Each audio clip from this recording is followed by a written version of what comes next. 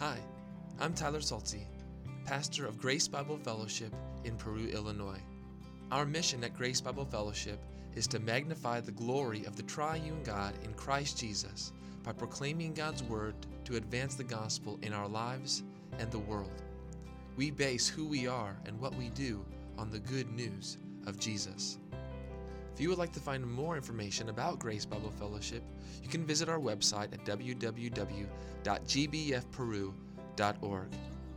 I'm so thankful you've come here to listen to God's Word proclaimed as we seek to understand it and be transformed by it. I hope you find this time meaningful, challenging, convicting, joyful, and even life-changing as we worship through the preaching of God's Word.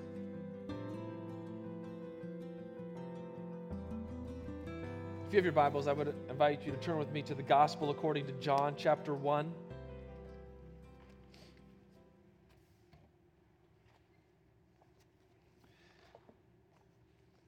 The good news this morning is that this is, Lord willing, the last sermon on the first chapter of John. So next time we'll have a sermon on John chapter 2, and Lord willing, that will be at the end of December. We'll move into our Advent season here with a few sermons over the next Sundays throughout December, working through Isaiah 9 and the names of Jesus Christ there that are given to us: Wonderful Counselor, Mighty God, Everlasting Father, Prince of Peace. But until then, a good place today, John chapter 1, verses 43 through 52. So again, if you have your Bibles, turn with me there, and would you stand as I read God's Word as we seek to honor it.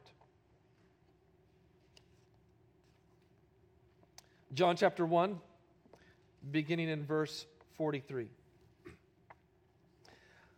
The next day, Jesus decided to go to Galilee. He found Philip and said to him, "Follow me." Now Philip was from Bethsaida, the city of Andrew and Peter. Philip found Nathanael and said to him, "We have found him of whom Moses in the law and also the prophets wrote, Jesus of Nazareth, the son of Joseph." Nathanael said to him, "Can anything good come out of Nazareth?" And Philip said to him, "Come and see." Jesus saw Nathanael coming toward him and said of him, "Behold, an Israelite indeed, in whom there is no deceit." Nathanael said to him, "How do you know me?" Jesus answered him, "Before Philip called you, when you were under the fig tree, I saw you." Nathanael answered him, "Rabbi, you are the Son of God, you are the King of Israel." Jesus answered him, "Because I said to you, I saw you under the fig tree, do you believe? You will see greater things than these."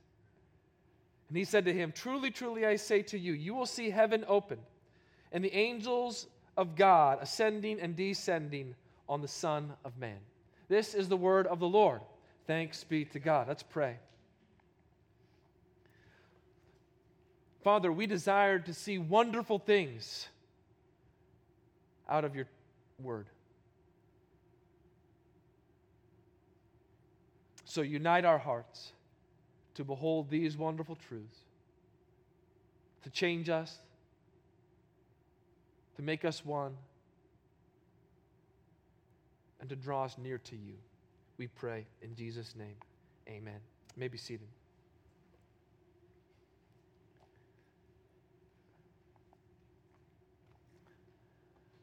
Sometimes we like to think in ideals. Do you have ideals in your mind? This is the way it should be. This is the way that it's supposed to be. These are the expectations that I think should be met for something to be considered acceptable and good. Do you ever notice, though, that ideals are frustrating? They frustrate us because we are constantly reminded that nothing is ideal. People are looking for the ideal spouse. This is what a husband is supposed to be like. This is what a wife is supposed to be like. We want ideal children. Here's how my children are supposed to act. Here's what they are supposed to be like. How quickly that's thrown out the window. We want the ideal family. This is what relationships within our family are supposed to be like. We want the ideal job or workplace or boss. This is the perfect working condition. These are perfect coworkers. This is the perfect boss. This is the perfect pay. No one ever says that. We want the ideal church where everything is perfect, at least perfectly the way that we want it. And what is it said of the perfect ideal church? If you're looking for that church, it's certain that if you were to join that church, it's no longer a perfect church. We could go on. I want ideal friendships. I want an ideal house. I want an ideal place to live. I want the ideal car buying experience. It could be anything. It could be everything. Why do you want everything to be ideal? Because you want heaven. Heaven is where everything is right. Everything is the way that it's supposed to be. In heaven, everything is truly ideal. What it's supposed to be. Not lacking, failing, broken, imperfect in any way. We want ideals. We long for ideals because we long for heaven. We even use heaven as a comparison for things that satisfy us or make us feel good or bring happiness into our lives.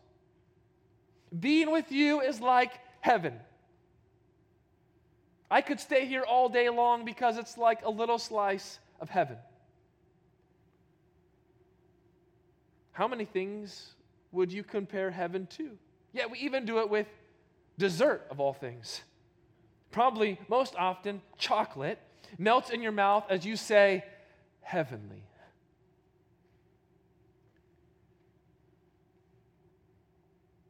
For all of our longing to have heaven, how discouraging and disparaging is our world as we are reminded over and over and over again that we are not in heaven.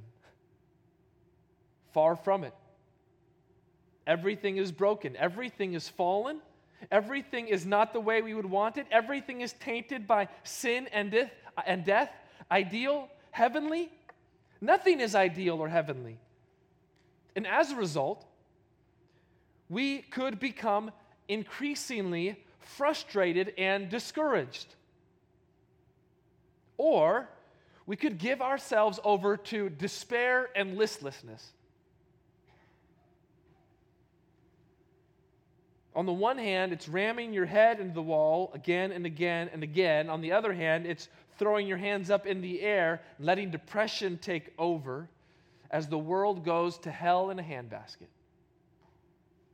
For the Christian, neither of these responses is a faithful option.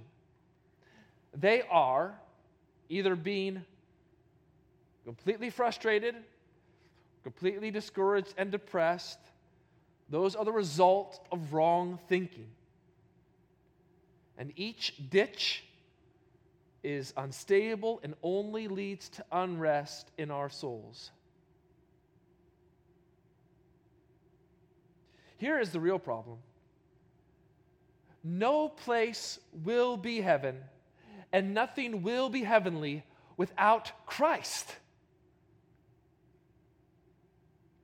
How many believe they can have heaven, that everything can be made right without Christ? But that's not the case. Our thinking must be calibrated to Christ. It is only He that helps us think rightly about our situation. It is He who can help us live faithfully in our current situation. And it's only He who can do anything about it. Only He can change it. Only He can restore it. Only He can make it new. Only He can, here's a key word for us this morning, renew it. And our following of Jesus is dependent upon such renewal. The theme of renewal is threaded through our verses this morning, and it's put in the context of discipleship. We are going to see that Jesus restores and Jesus renews, and that His renewal is not merely external, but His renewal has a profound impact on our discipleship, on our following of Him. It's because of his renewal that we are drawn to him, and it is a renewal that is intensely personal.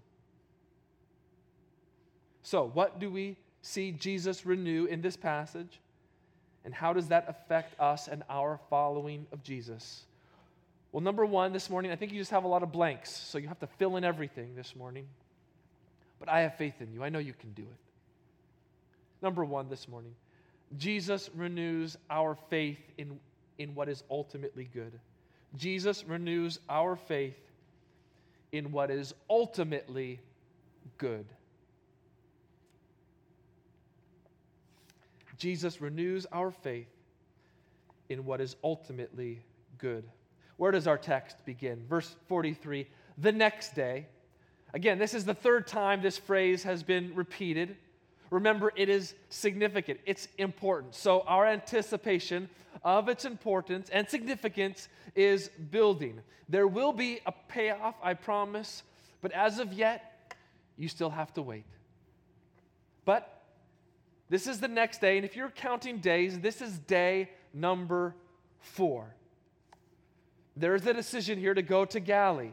We know much of Jesus' ministry takes place in the region of Galilee, which is a northern region in Israel called Galilee because of the Sea of Galilee that is there in that region.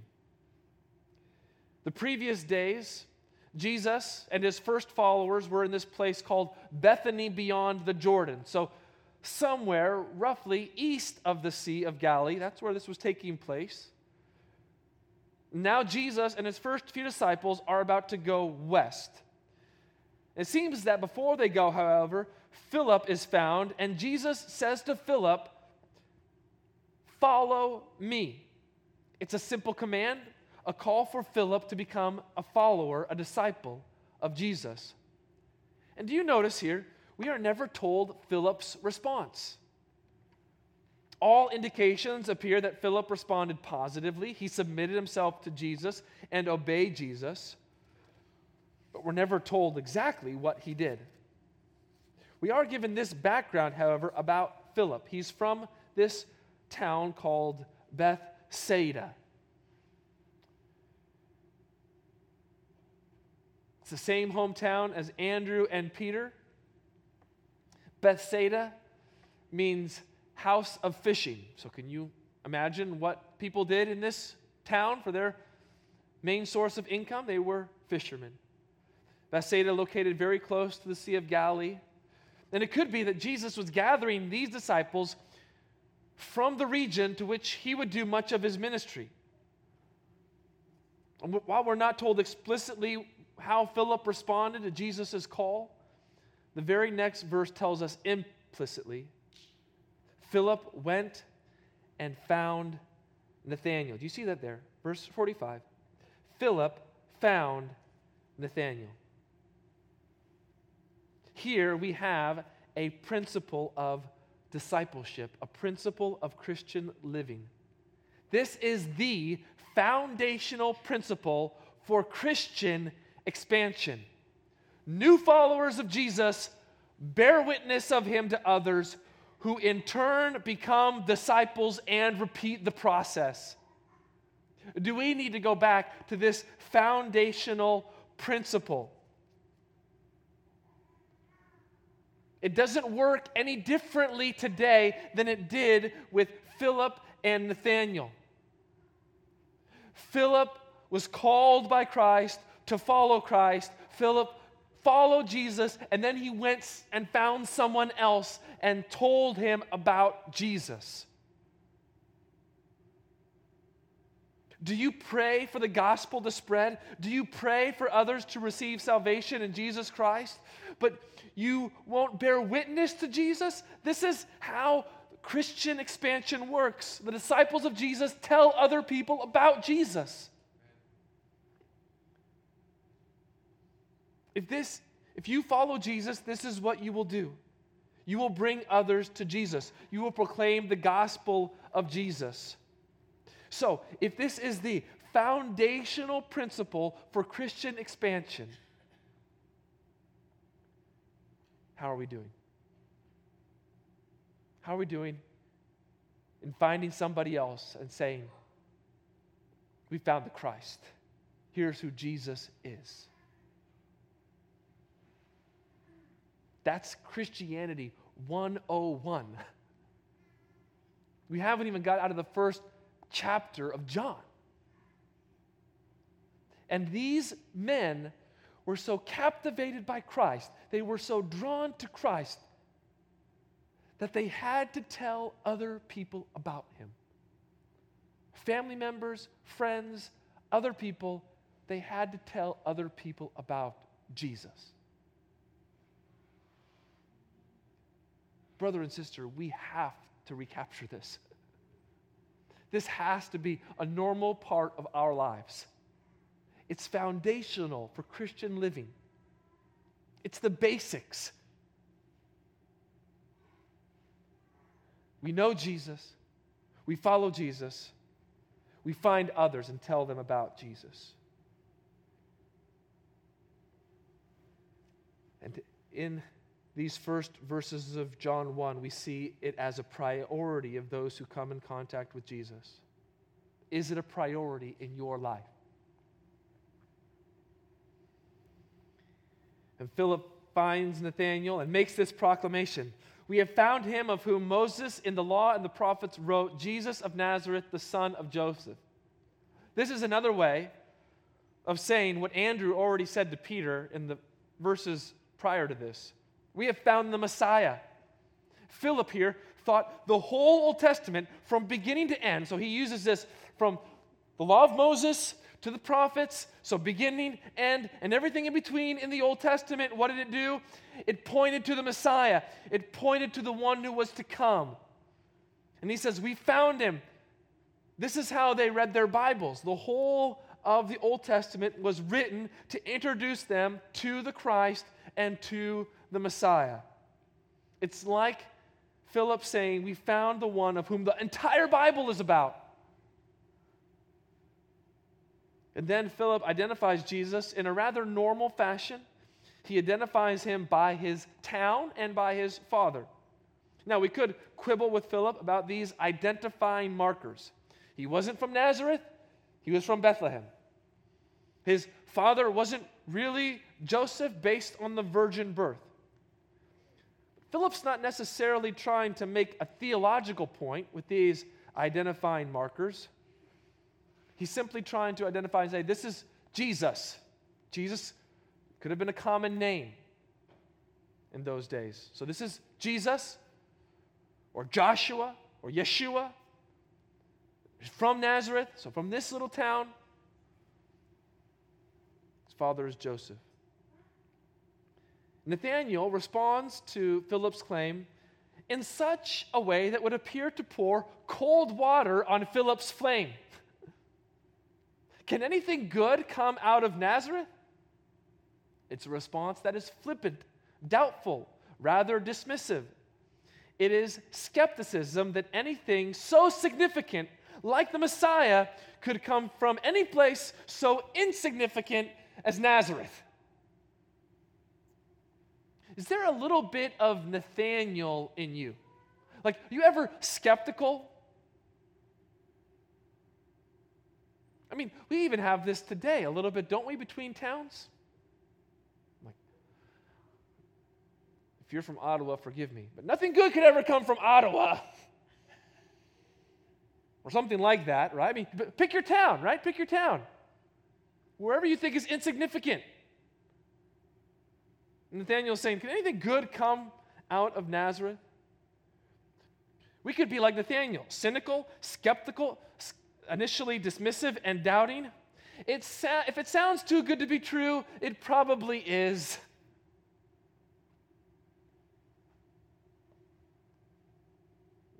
Nathanael even questions the origin of Jesus. Can anything good come out of Nazareth? That's his origin. That's where he's from.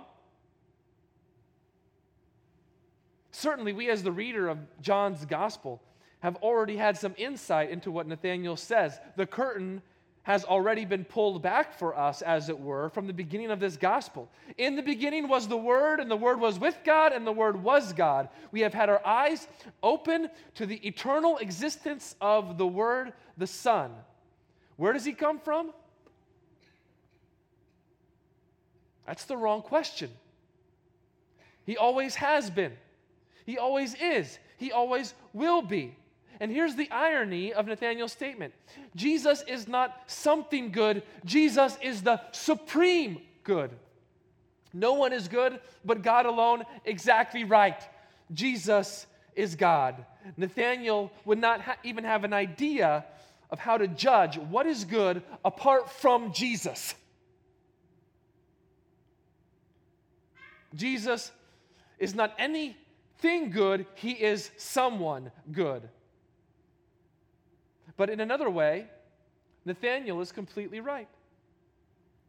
Can anything good come out of Nazareth? No. In fact, nothing good can come out of any human place. What is truly good must come from God. Where was Jesus from? He was from God. He was from above. He was from heaven. This Messiah does not have an earthly origin, for that would have marred his claim to supreme goodness. That which is truly, rightly, ideally good must come from God.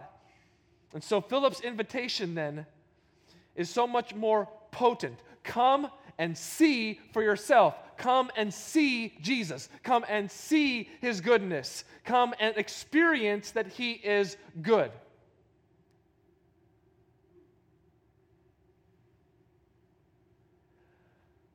Are we so busy in our lives lamenting about all of the things that aren't good?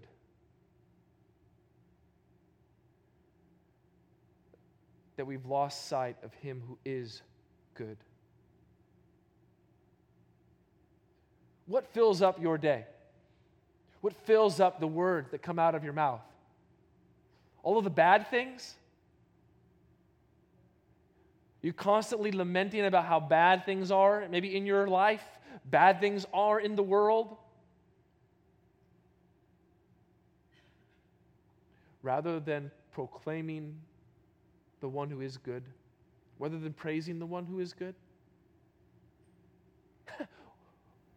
Is it any wonder if you spend your days lamenting everything that is bad in the world, lamenting about how hard you have it, thinking of everything that is wrong, how are you going to feel? You're going to feel great? No, you're going to feel awful. You're going to feel bad. But try this. If you spend your day proclaiming and talking about Jesus Christ, the one who is good, how will that change the way that you feel? What will that do for your mindset? What will that do for your joy? I dare say you'll be transformed.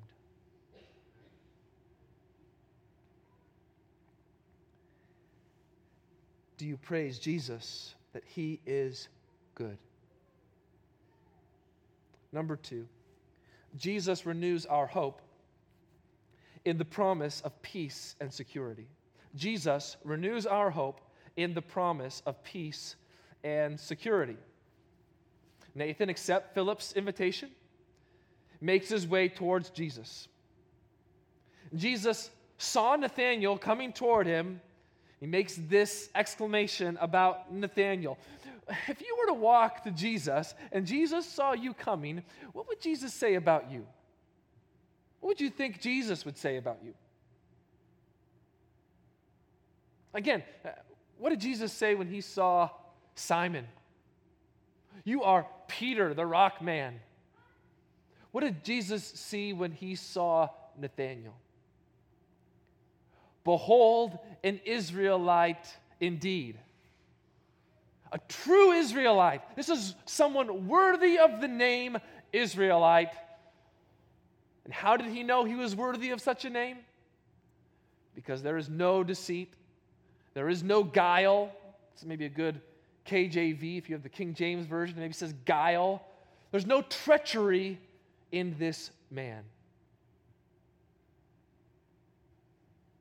Who would Jesus say that of? There's no treachery, there's no guile, there was no deceit in this man. Seems quite right for Nathanael at that point to ask Jesus, how do you know me? Jesus, you just made a claim about my character. You just made a claim about my heart. How do you know me? How can you possibly see into the depths of my heart? And Jesus answers, before Philip called you, when you were under the fig tree, I saw you. Jesus here reveals that his scene is not an ordinary scene. It's a supernatural scene. It's a supernatural knowledge. He saw Philip when no one else saw Philip. He knew where Philip was when no one else knew where Philip was. This supernatural knowledge of Jesus is not some parlor trick. It's a testimony to the deity of Christ. It's a witness to the fact that he is the Son of God, he is the King of Israel, he is the Messiah. Jesus, I believe, says this because there's also another layer of meaning. So I've just given you one layer of meaning, and I think that meaning is Jesus, with supernatural seeing and supernatural knowledge, saw Nathanael before Philip called him under the fig tree. No one else knew where Nathanael was. No one else saw him. So that was a supernatural scene and a supernatural knowledge. Jesus is revealing that he knew of Nathanael. But there's another layer of meaning underneath that, and it comes from our reading of the Old Testament. In the background of much of what is said in these verses, it draws our mind to the patriarch named Jacob. And do you remember what Jacob did to Esau and to his father Isaac? Well, flip back with me to Genesis chapter 27, verses 35 and 36. Genesis 27, 35 and 36.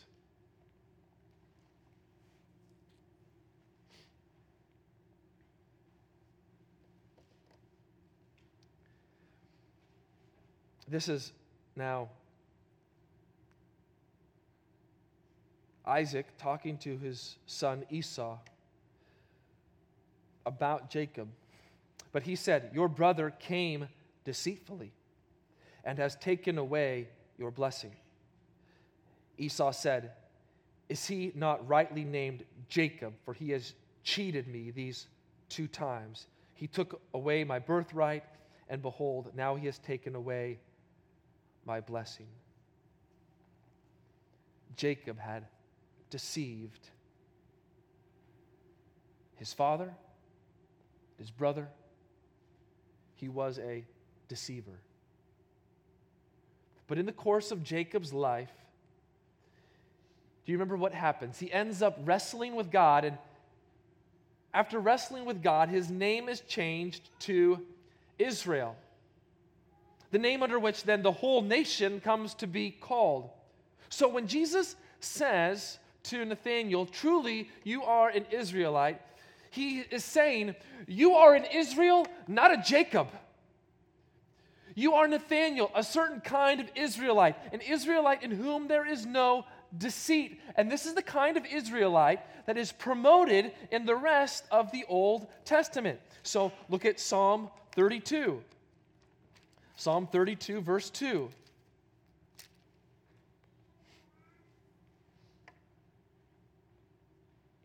You're familiar with these verses, right? Because our brother Eric just preached upon them recently. Blessed is the man against whom the Lord counts no iniquity, and in whose spirit what? There is no deceit. This is what an Israelite is supposed to look like. One in whose spirit there is no deceit. But even more, this kind of Israelite is associated with the faithful remnant of believing people that the Lord will preserve to the end. So now, go forward in the Old Testament to the book of Zephaniah.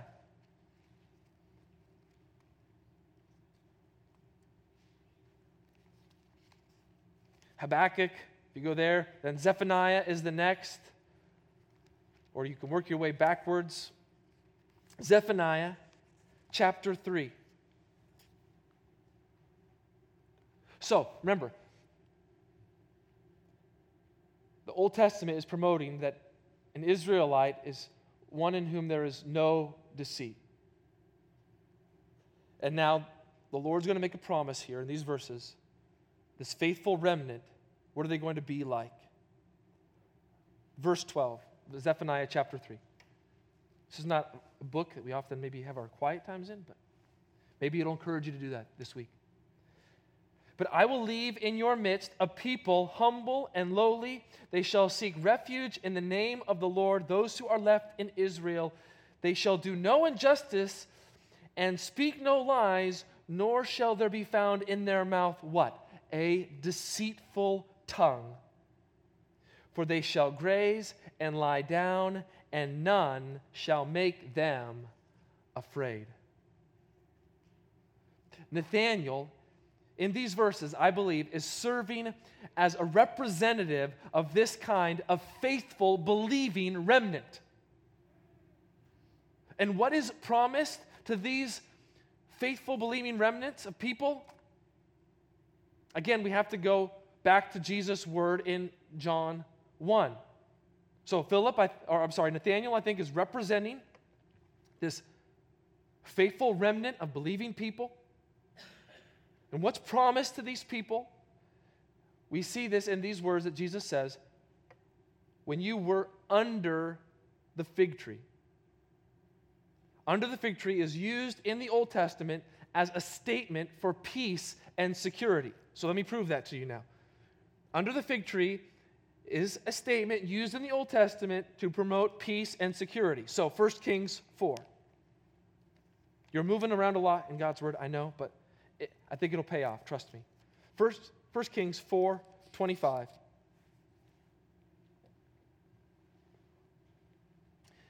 And Judah and Israel lived in safety from Dan to Beersheba, every man what? Under his vine and under his fig tree all the days of Solomon. So what is it saying there? It's saying peace and security came in the days of Solomon, right? And how is that expressed? Every man is under his fig tree. It's this golden age of peace and security that's ushered in by Solomon. Okay, now go to Zechariah chapter 3, verse 10. Zechariah, again, towards the end of the Old Testament. Zechariah 3, verse 10.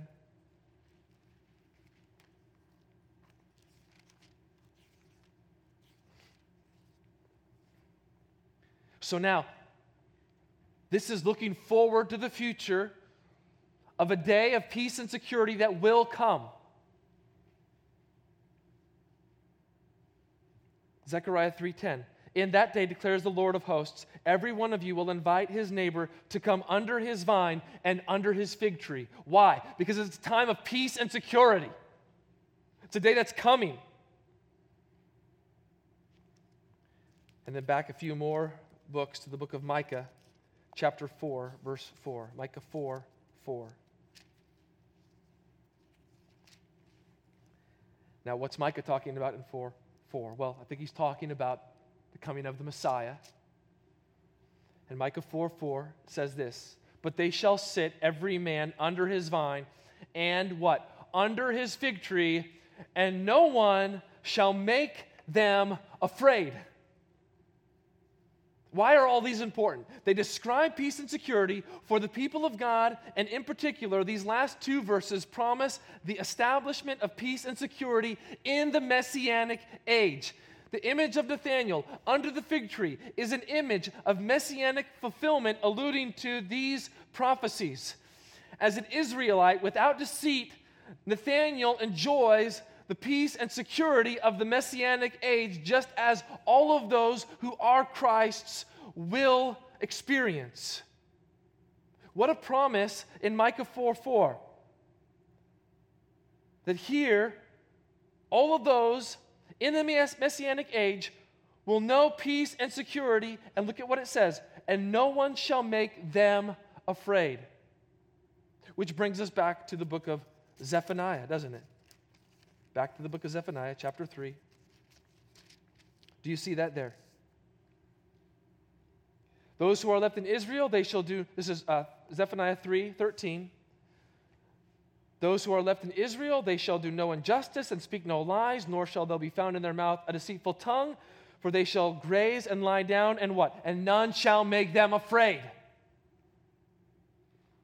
Knowing Jesus Christ and Him knowing us as His people brings peace and security into our lives, and it drives out fears.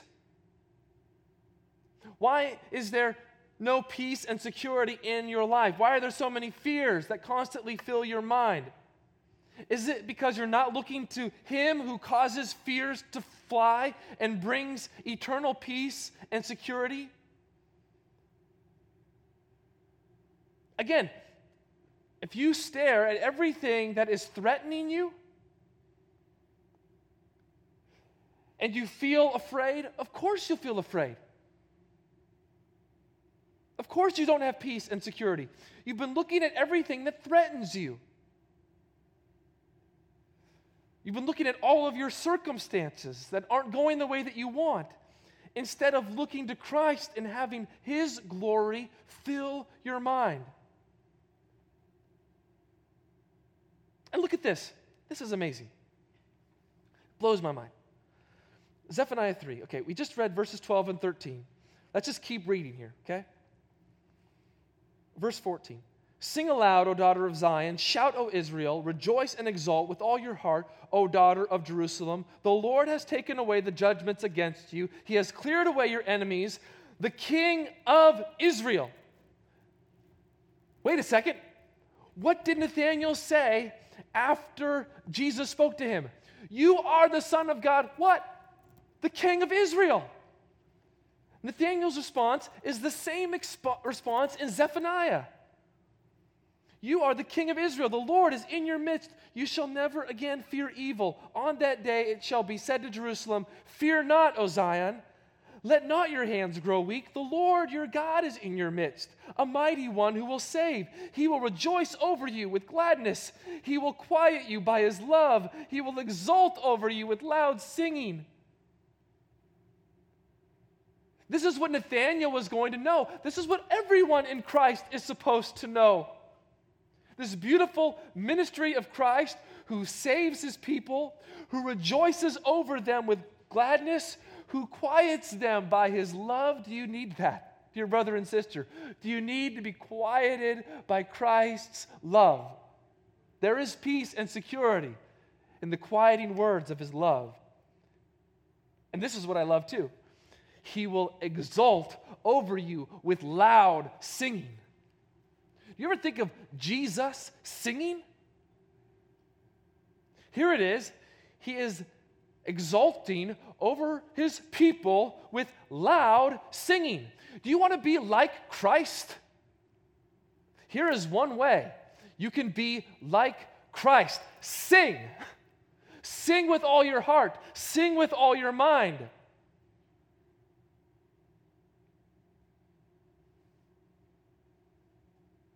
What peace and security does He give to us that we can only know in Him? Jesus renews our hope in the promise of peace and security. And finally, Jesus renews our access to God. Jesus renews our access to God. Nathanael has experienced something great, and he's responded saying, Rabbi, you are the Son of God. You are the King of Israel. These words of faith in Christ. He sees Him as the Messiah, the Son of David, the promised one. And Jesus answered him, because I said to you, I saw you under the fig tree, do you believe? You will see greater things than these. You ain't seen nothing yet, Nathaniel. And Jesus goes on to say, truly, truly, or verily, verily, or amen, amen. Jesus calls our attention to this next statement and its truthfulness. He confirms it. It's a steadfast and true word. You will see heaven opened, and the angels of God ascending and descending on the Son of Man.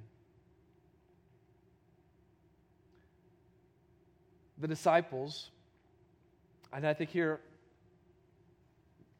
I say disciples, not just merely Nathaniel, because this word, I say to you, you will see heaven open. That you is plural. It's more than one. So I think he's saying this to all of his disciples. You will see heaven open and the angels of God ascending and descending on the Son of Man. The disciples will receive a God-given perception of the significance of Jesus. That's this idea. Heaven will be opened. You will see heaven open. And so what's going to happen when heaven opens? You're going to see something differently. It's going to be God-given perception into the significance of Jesus. What's this significance? Again, here the backdrop is the event of Jacob's life that we already read about in Genesis 28. In particular, Genesis 28:12. Jacob sees a vision of a ladder and angels ascending and descending on the ladder. And what does Jesus say to his disciples here? I am the ladder. I am the connection, the link between heaven and earth. Jesus Christ is the mediator and the only way to God. It is explicit that Jesus, as the Son of Man, is the true ladder. There is no other ladder. There is no other way. Access to God is through Jesus and through Jesus exclusively. But it gets even more specific than this. In Genesis 28:12, that word for ladder, it's the only time that word is used there in the Old Testament and then in all of God's Word. But the root of that word is a word that's an action word that means to lift up or to exalt. John picks up on this kind of language in his gospel. 3 times he talks about the Son of Man being lifted up, being exalted. And how is Jesus to be lifted up and exalted? Through the cross, through his death. Could it be then John has interpreted the ladder of Jacob's dream as Jesus lifted up on the cross? The ladder that is set up on earth but reaches into heaven, that fits with John's understanding of the cross, lifting up Jesus from the earth and exalting him to heaven. Nathanael then, along with the other disciples, will see something truly miraculous because they will see Christ renew our access to God through the finished work of the cross.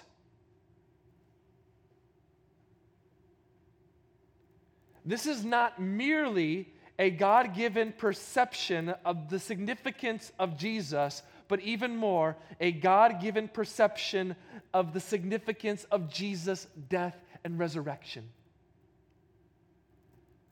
He is the only way to God, and he made that way to God through the cross. He will bring renewal through his death and through his resurrection. He is the mediator between God and man. Why all of these renewals? Why a renewal in our faith of what is ultimately good? Why a renewal in our hope of the promise of peace and security? Why the renewal of access to God? Because it all reminds us that Jesus renews us. It is a renewed people who experience a renewed existence. We love all of these renewals because we're reminded that we've been made new in Jesus. we can think this way because Christ has so given us minds so that we can recalibrate our minds to be captivated by Him.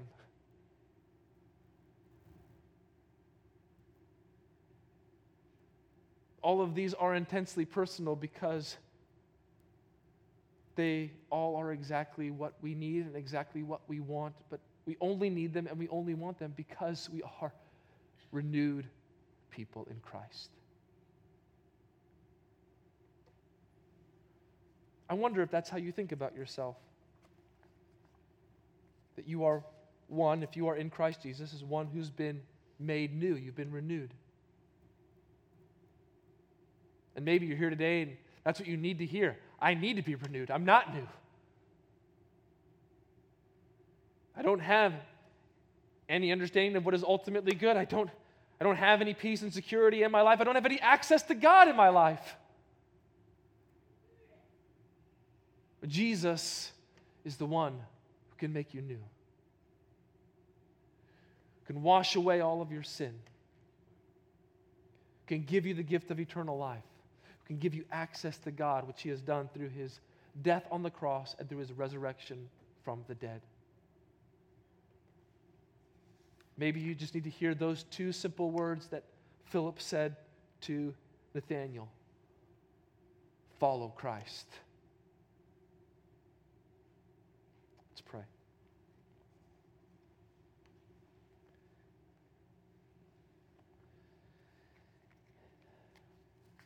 Father, what a precious word you've given to us in your word.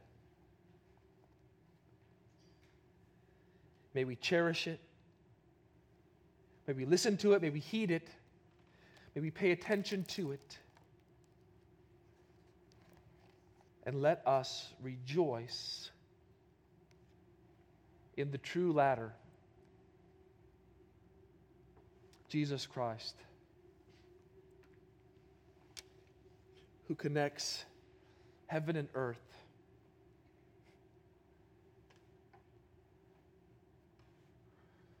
And one day will bring us into heaven, finally and fully. All of our longing will be relieved. Help us to persevere until that day, looking to the one who is ultimately good, to Him who provides peace and security to our hearts and souls and lives. And even now has made it possible so that we have access to you. Pray this in His name. Amen.